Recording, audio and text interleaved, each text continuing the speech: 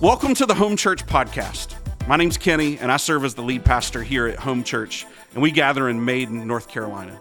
We're so glad you tuned in to today's episode, and we hope that this episode will help encourage you and inspire you as you continue to follow Jesus step by step.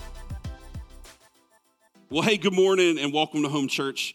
My name's Kenny, and I have the honor of serving as the lead pastor here. We're glad you're here. And as I was thinking about, we're stepping into a new series today called This Is Our God. And one of the things that we said last week, if you missed last week, I really want to encourage you to go back and check it out. We got a chance to cast some vision over where we believe God's calling us to go over this next year. And so this is our first series of this year, and it's called This Is Our God. And as I was thinking about this series and trying to lead us and teach us about who God is, I kind of had these moments where I thought back to these times in my life, and I'm assuming you've probably had moments like this as well in your life where maybe at night, maybe even laying out on your trampoline as a kid or in the woods, and you just lie there at night and you just look up at the stars and you just have this moment of realization of just how big like this world is, this galaxy that we live in is. Maybe over the summer, you've been to the beach and you stand, and as the sun's rising, you stand as these waves that just miraculously keep coming and they keep landing and puddling and pooling at your feet. You just stand there and you look at the vastness of all of this creation as far as you can see. And maybe you've just had these considerations and these thoughts and this pondering, both of God's grandeur, his vastness, the things that he's created and just how big he is. But also in that same moment, I know this has happened for me, it's led me to a place of being in such awe. It's almost a little crippling to think about how big he is and just how small I really am. Maybe you've had these thoughts and maybe you've had these questions and considered just how big God really is and really how small that makes us. I think many of us have had moments like that, and no doubt some of us get stuck in those moments where we do realize just how big God is, or we have some form of an understanding of how just grandiose this creator God is, and all of a sudden we get crippled and we just get stuck in this idea of, man, he's so big and I'm so small, like, do I even matter? I'm an inconsequential component to this existence. And so does it really matter?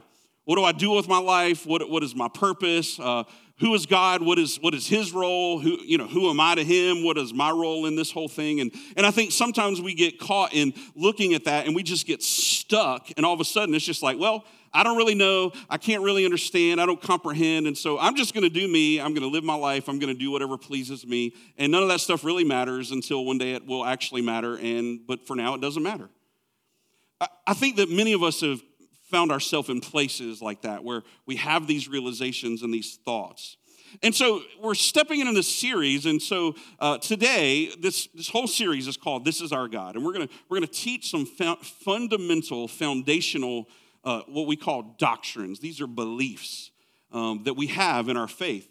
And so this year, we're really focused on, one of our slogan for this year is a house built on the rock. We want to build our house on the good foundation of knowing about who God is and what he means to us and who we are to him. And so let me ask you this question. And I know this is going to, at first, you're going to be like, oh, come on, Kenny, really? But I really want you to take a moment and consider this question. Who is God?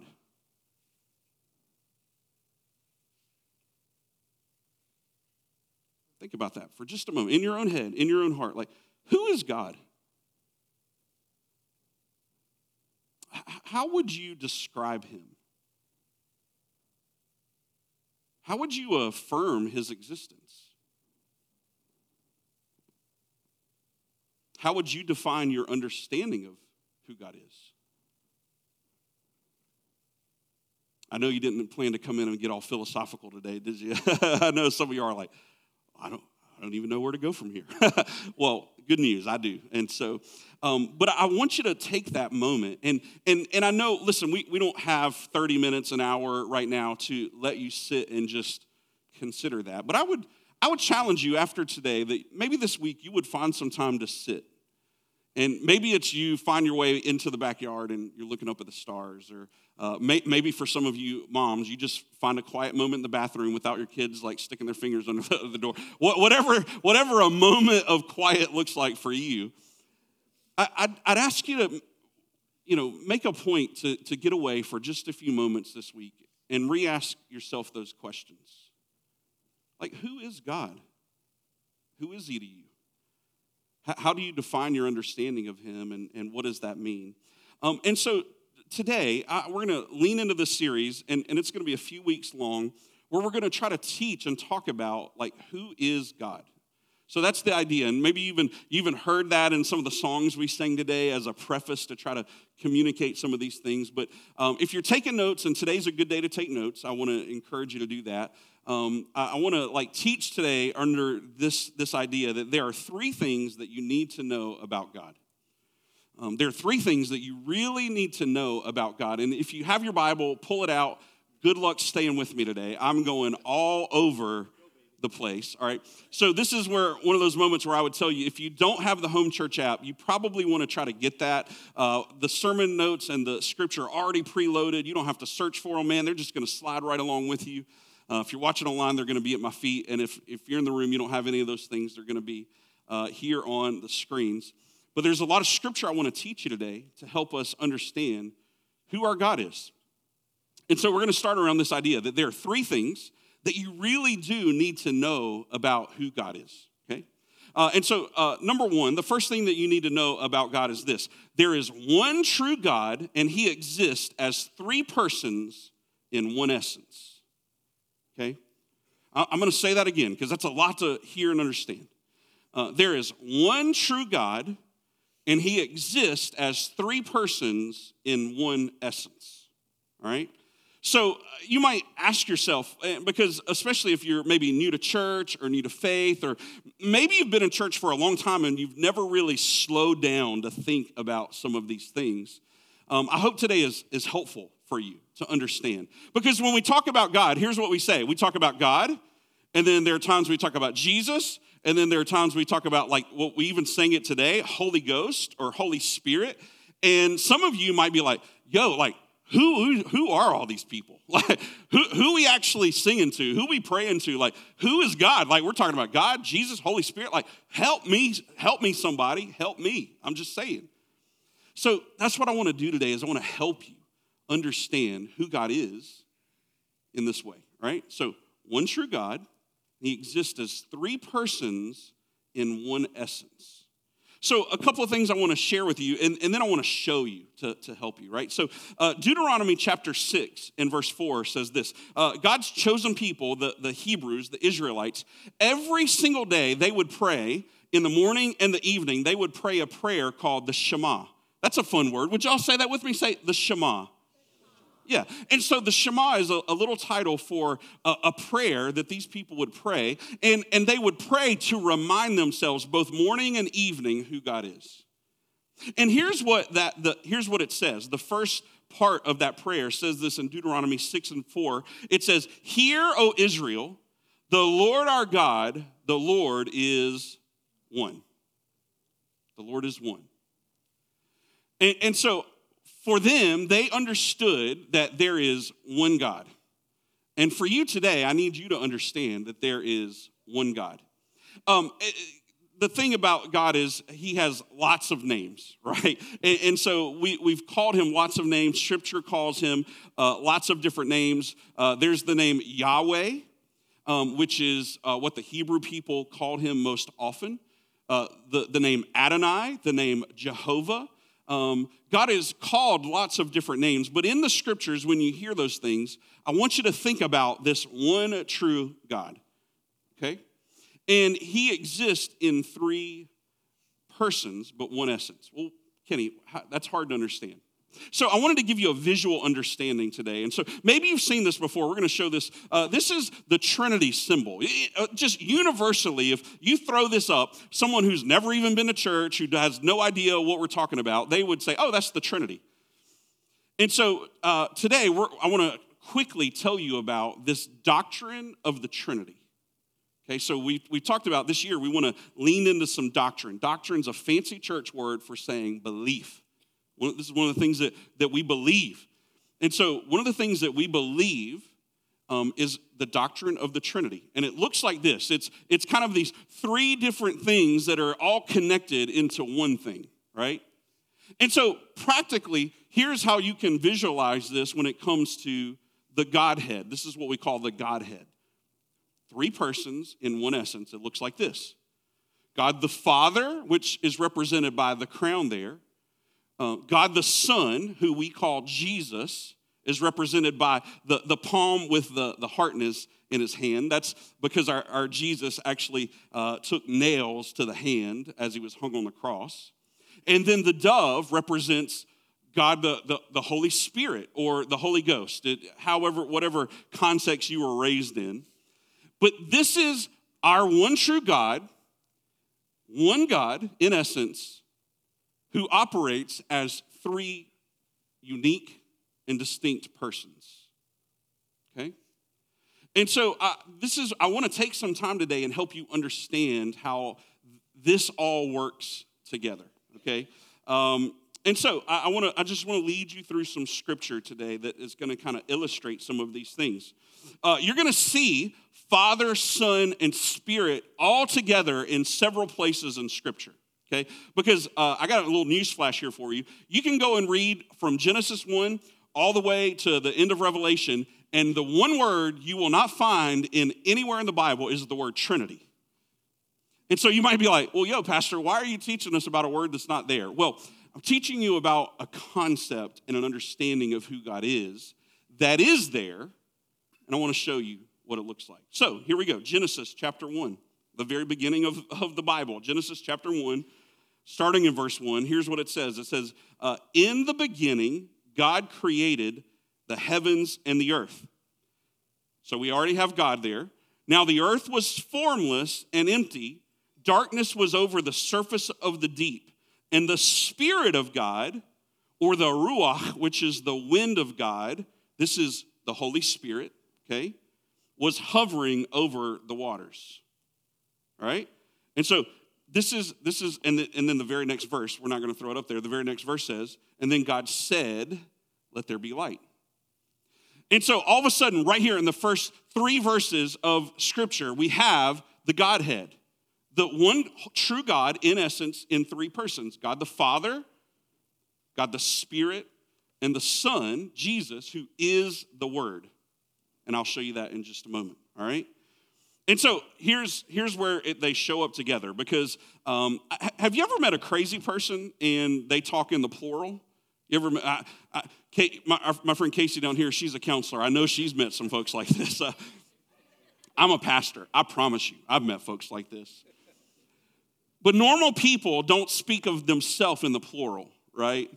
But in Genesis 11, there's this story of the Tower of Babel, and God is speaking to them, and it says this in verse 7 of Genesis 11. He says, come, let us go down and confuse their language, and they will not be able to understand each other.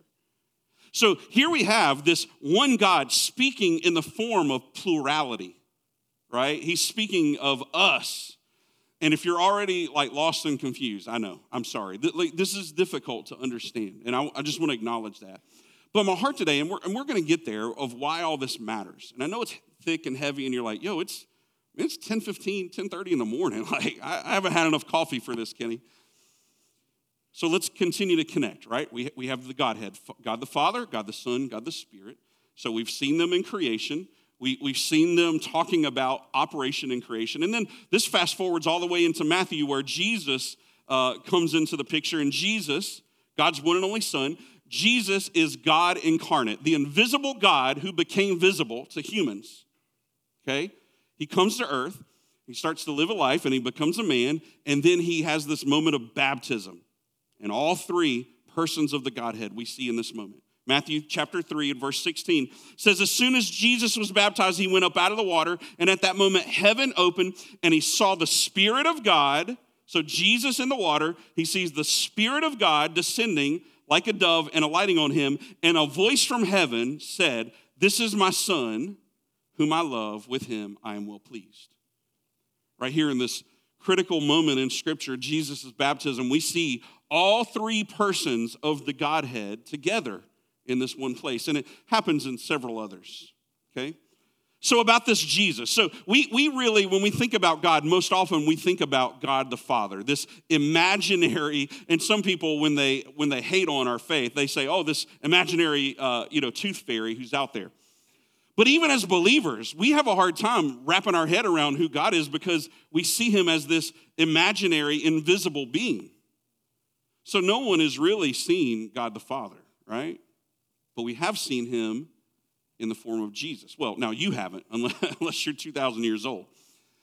But this recording lets us know that he was alive. And the Bible describes Jesus in this way in John 1:1. It says, in the beginning, we've already talked about that, God and the Holy Spirit were there, but in the beginning was the Word, and the Word was with God, and the Word was God. He was with God in the beginning. Through him, all things were made. Without him, nothing was made that has been made. In him was life, and that life was the light of all mankind. So when you go back to Genesis 1, we see that God the Father, God the Son, and God the Spirit were all there at the moment of creation. A few other things to help give us this understanding of this Godhead. 1 Corinthians chapter 8 and verse 6 says, yet for us there is but one God, the Father, from whom all things come and from whom we live, and there is but one Lord, Jesus Christ, through whom all things come and through whom we live. Now, when you put those things together, you're like, hold up, homie. He said there's one God, all things have been created, and then one Jesus, all things have been created. What Paul's trying to say is God and Jesus are the same. This is what I'm trying to help you understand. When we talk about God, when we talk about Jesus, when we talk about the Holy Spirit, we're actually talking about one God who operates in three persons, okay? One more. 2 Corinthians chapter 3 and verse 17 says, now the Lord is the Spirit, and where the Spirit of the Lord is, there's freedom. So here's how I want to try to encapsulate all of this. Our God is a spirit. He is one God, and he operates in three persons, God the Father, God the Son, and the Spirit. Now, in the time of eternity, he's shown himself in lots of different ways, okay? In the beginning, they were all there, and there was creation, and then there was man. And then along the way, God incarnated himself in the form of Jesus to become flesh, and he dwelt among us. And then after Jesus had died and was buried and resurrected, he ascended into heaven, and then God sent his Spirit to reside in the earth. And so we've seen God in all of these different ways, and we've experienced him in all these different ways, and you experience him in these ways even still today, right? And so here's why this is important. Man, listen, I totally get it. You're feeling like, yo, I didn't sign up for a seminary class, Pastor, but this is so critical to our faith. Here's why. Because if we don't understand who our God is, we will be deceived and we will start to follow other gods. You know how I know? Because there's lots of people that you know who follow other gods, okay? This is important because when we talk about God, you and I have to know that we're not just talking about an ethereal God. You and I have to know specifically, uniquely, who the one God is that we are referring to. Because when other people talk about God and they're not referring to the same God, guess who they're not talking about? They're not talking about God.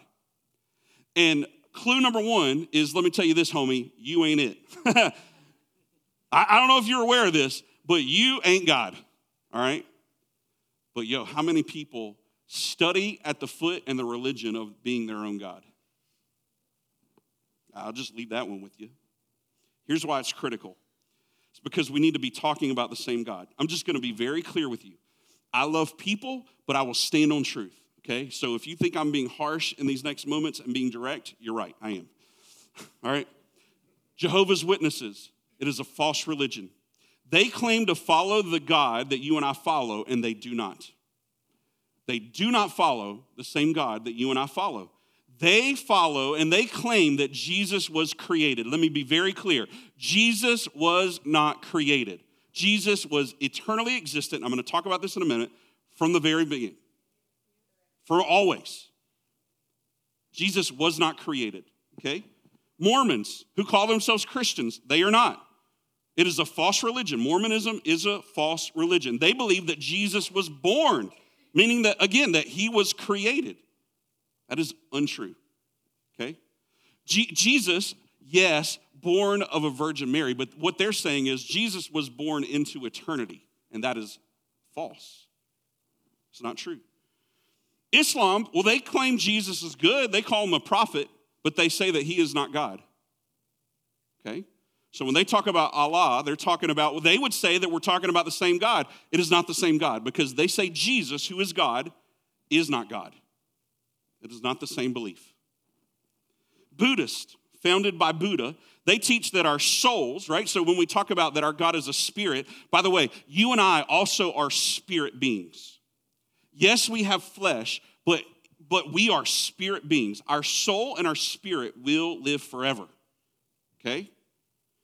But they teach, Buddhists, founded by Buddha, they teach that our souls are reborn, and after death, they morph into another soul, and that you get a new body to do it all over again. Now, but there's a caveat, because sometimes you get a new body, and sometimes your soul just goes away. Good luck. I don't know how that's going to go for you, but good luck. Hinduism. By the way, Hinduism is the third largest religion in the world. I don't know if you knew this. Christianity, Islam, Hinduism. Those are the third largest religions in the world. Judaism is beside Christianity, okay? Let me say that. Third largest religion in the world. They believe that you and I are many gods and that we can become deity. So I don't know if you remember this a few minutes ago, but I said, homie, I love you, but you ain't God. So guess what? You can't be Hindu. Here's what I'm trying to help you understand. There are lots of religions and lots of gods out there. And there are many things that I don't know. Listen, this is just a fat pastor born in small town, South Carolina. But here's what I do know. I do know that the God I serve is the one and only true God. And here's what I do know. I know that you can go and you can find Buddha's grave. And I know you can go and find Muhammad's grave. And where you find them, guess what? You're going to find their bodies and you're going to find that dead religion. But here's what I know. That the Son of God, eternally existent, born into this world, lived a perfect life. He paid the price for your sin and for mine. He died, he rose again, and right now he sits at the right hand of God the Father. You can go right now to the Garden Tomb in Israel, and here's what you're gonna find. You're gonna find an open door, and on that door is a plaque that says, he ain't in here, he is risen. So you can go find Buddha, you can go find Muhammad, and they're dead, but you and I follow a risen, living Savior, Lord. You and I are broken, and we are in need of saving. And I got news for you. There is nothing that can save you aside from faith in Christ Jesus, the one and only true God. You can call anything God that you want, and many people do, including themselves. But those gods are dead, and they will die, including you. You and I will physically die, but our soul will live on forever.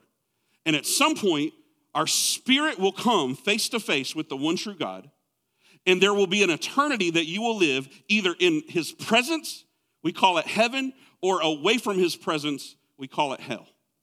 And the only thing that separates those two things is one thing: your faith that Christ Jesus is Lord. That's it. That's it. All the things you've done, good and bad, don't matter. It's not going to matter in that moment. The only thing that will matter in that moment is the faith that you carry, that you believe in the one true God, and you claim him as your Lord and Savior.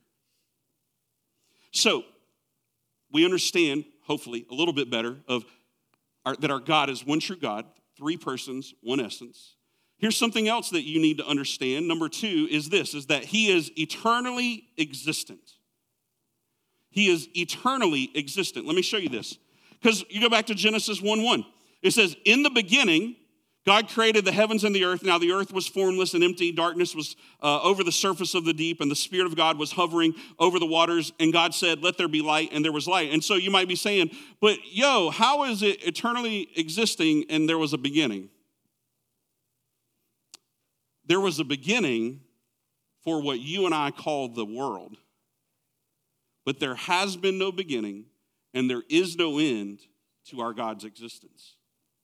Because if there is a beginning and an end to him, he is not God. He's just another thing, just another being.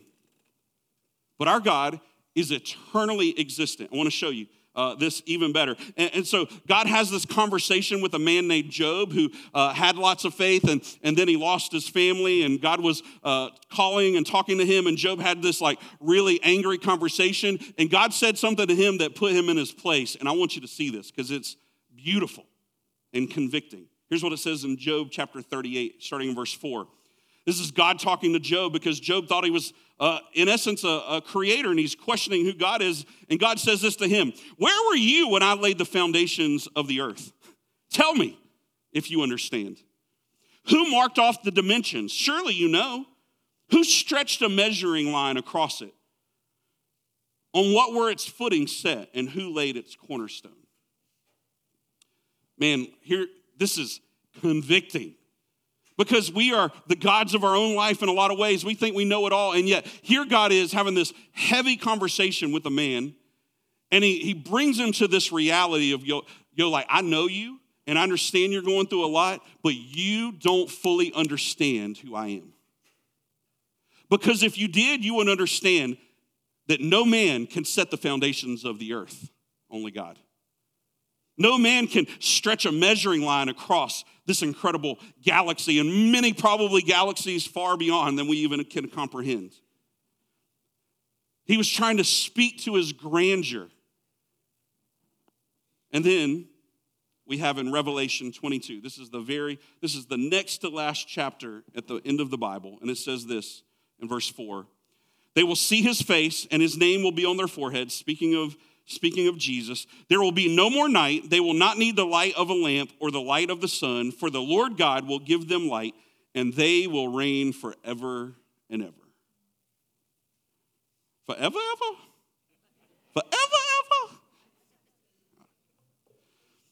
I want to show you this timeline to just kind of give you an idea that our God is eternally existent, okay? So there's a little arrow that points even before creation, and there's an arrow at the end of Jesus coming back, right? So I want you to understand that there have been moments in this earth that you and I know about because it was described here in Scripture. We know that the beginning of the earth was the moment of creation. And then we know along the way that Christ Jesus, God, came incarnately to this earth. You and I have then lived, we're living right now, which is great. We're glad you're here.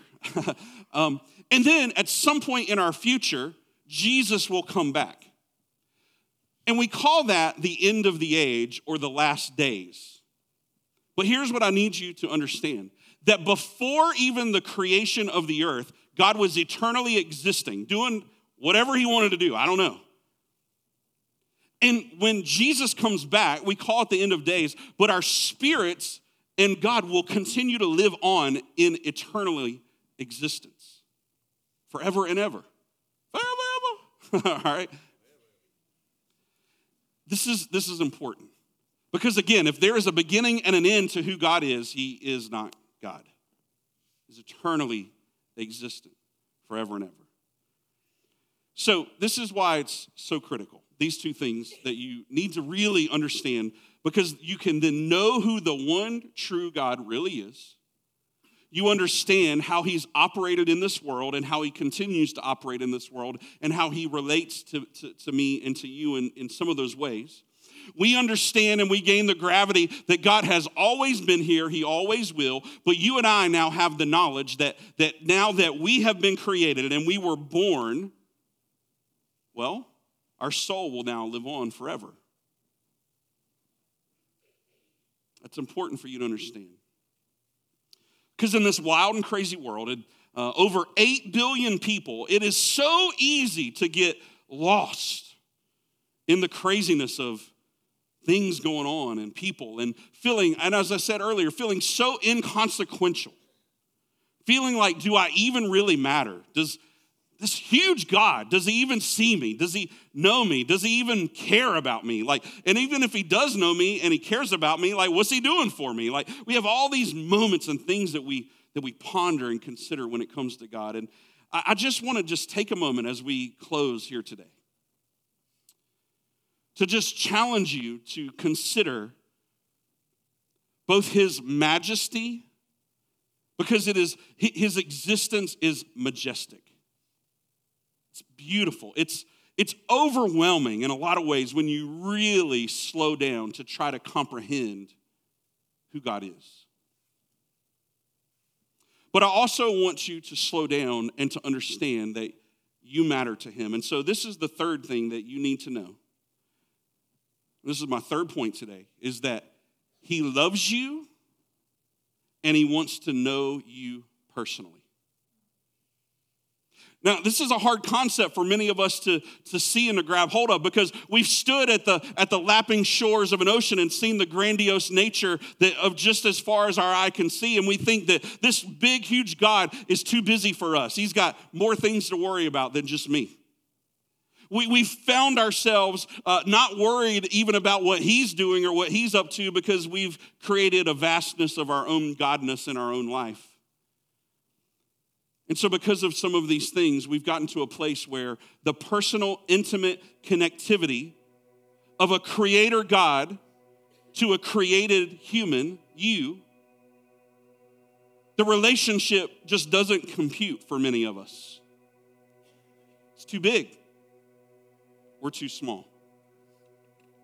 But I want to just finish today, and I want to show you in Scripture how beautifully intimate and how beautifully intertwined this big, majestic, powerful, all-knowing, all-seeing, can be here and can be everywhere at the same time God really is, and what that means for you.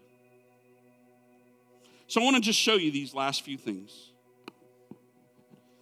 In the creation of you, as God was creating you, he had uniqueness on his mind for his glory and for your good. I want you to see this. Psalm 139. It says this in verse 13. This is the psalmist speaking about God. He says, "For you created my inmost being.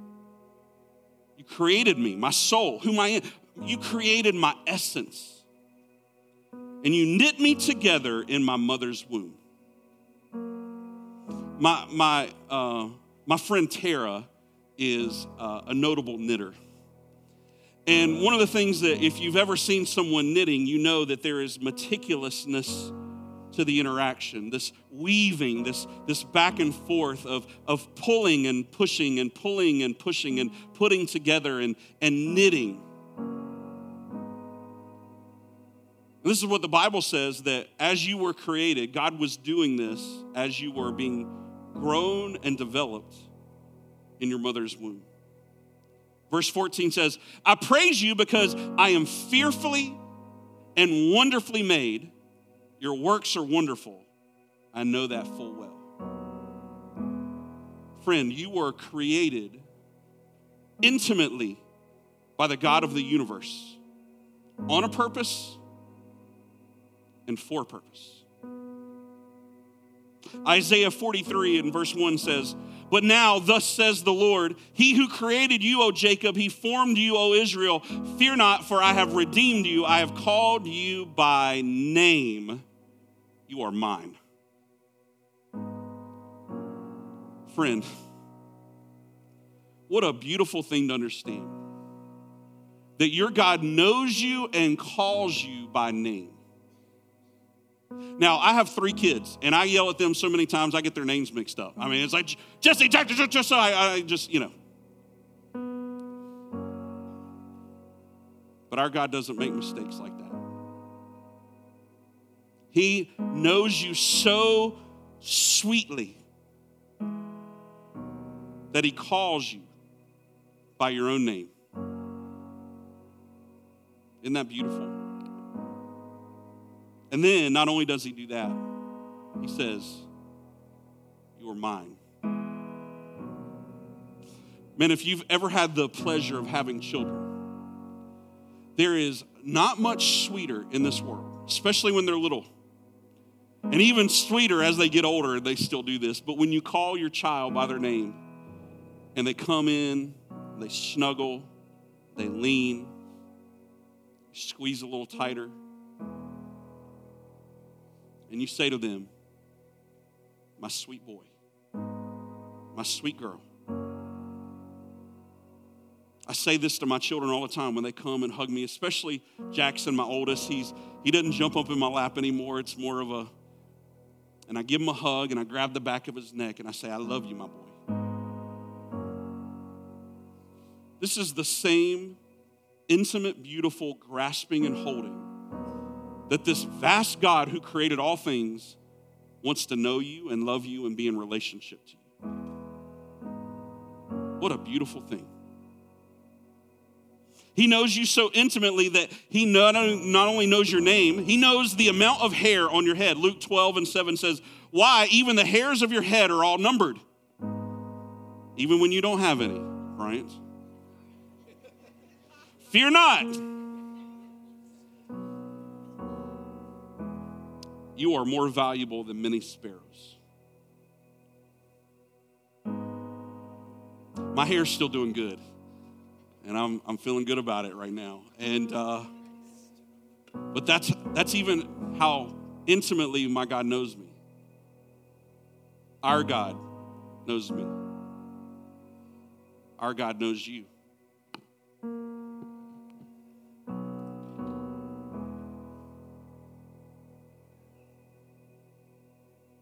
And there's these moments in our life where we sit in darkness, and not just dark rooms, but dark places.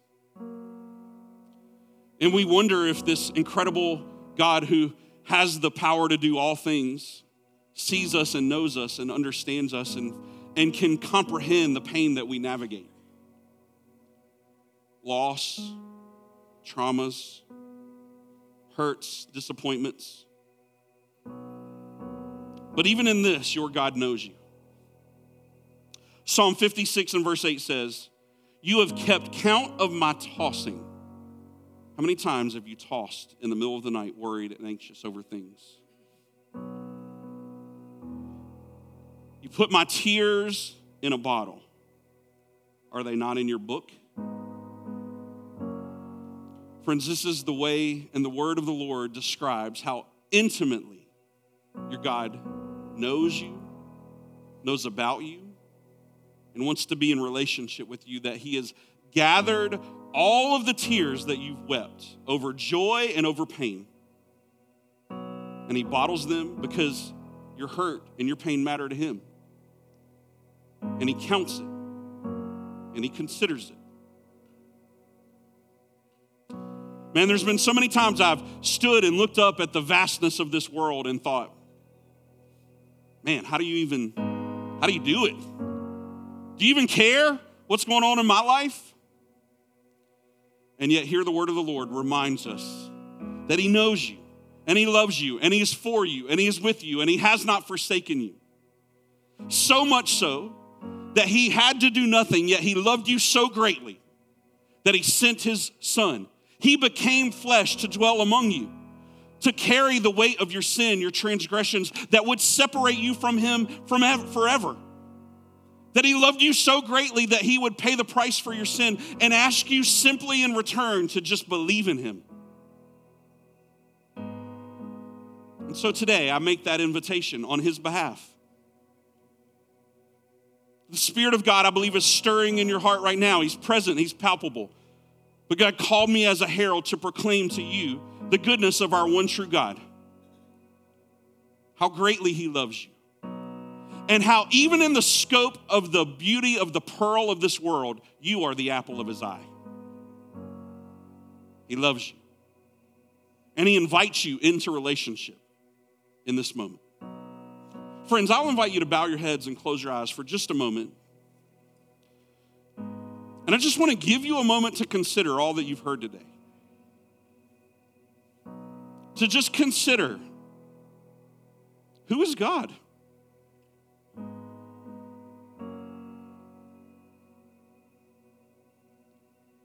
Who is he to you?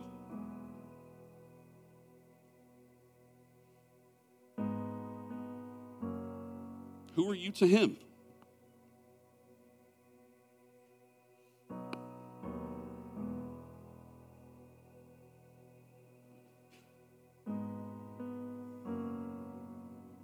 Friends, you can know all about God, and I want to continue to give you solid doctrine.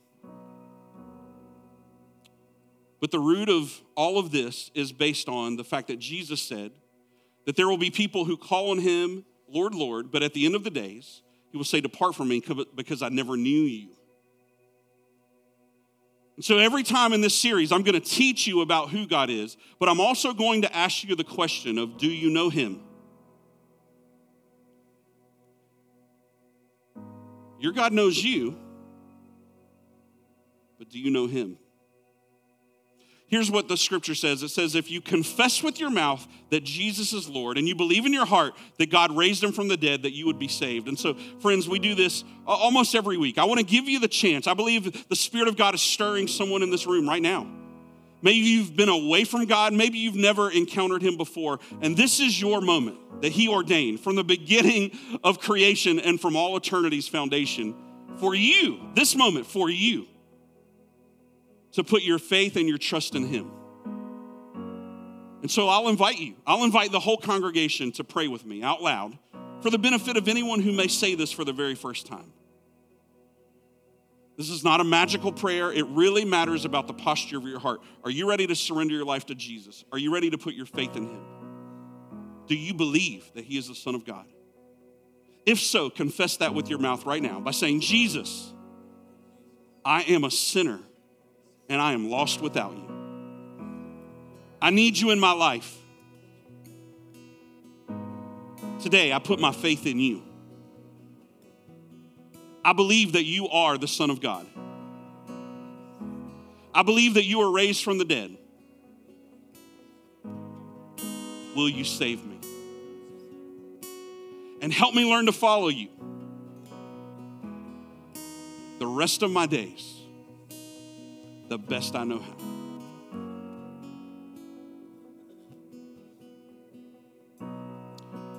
Friends, with your head still bowed and your eyes still closed, I only do this because, frankly, I think it's a powerful moment for you, a marker of a moment, and very selfishly, this encourages my spirit.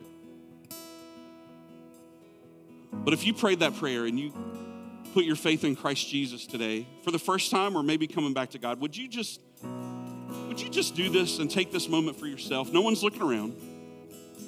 But would you raise your hand above your head just so I can see that? And I think it would honor the Lord and it would bless me. Amen. I see that hand. I see those hands. Amen. Any others? This is a moment for you. I love that. I'm so encouraged by that. Thank you. Thank you. Friends, you can lift your heads, and I want to celebrate, man. 3 people responded to Jesus. That's incredible. 3 people have an awareness of who God is, and I pray today that this doctrine of understanding of who God is will settle in your heart. I pray you'll take some time this week to really consider that. And so here's what I want to invite you to do. We're going to sing a new song over these next few moments, and it's really just going to lead you more into that consideration of how big God is, but how personal he is. So I'll invite you to stand to your feet. And over these next few moments, we're going to sing this song. And this song speaks directly to how big God is, how he connects to us, how he relates to us. And so as we lean in, I know you may not know the words, you may not understand it, the words are going to be on the screen, but I want to invite you to try to sing along as best you can, to allow the words to wash over you, to allow them to encourage you as we sing, and we sing about how big our God is and how personal he is to us. So come on, church, let's sing together. Thanks for listening to today's episode. If there's anything that we can do to serve you or come alongside of you in your journey, please reach out. You can reach us at hello@myhomechurch.cc.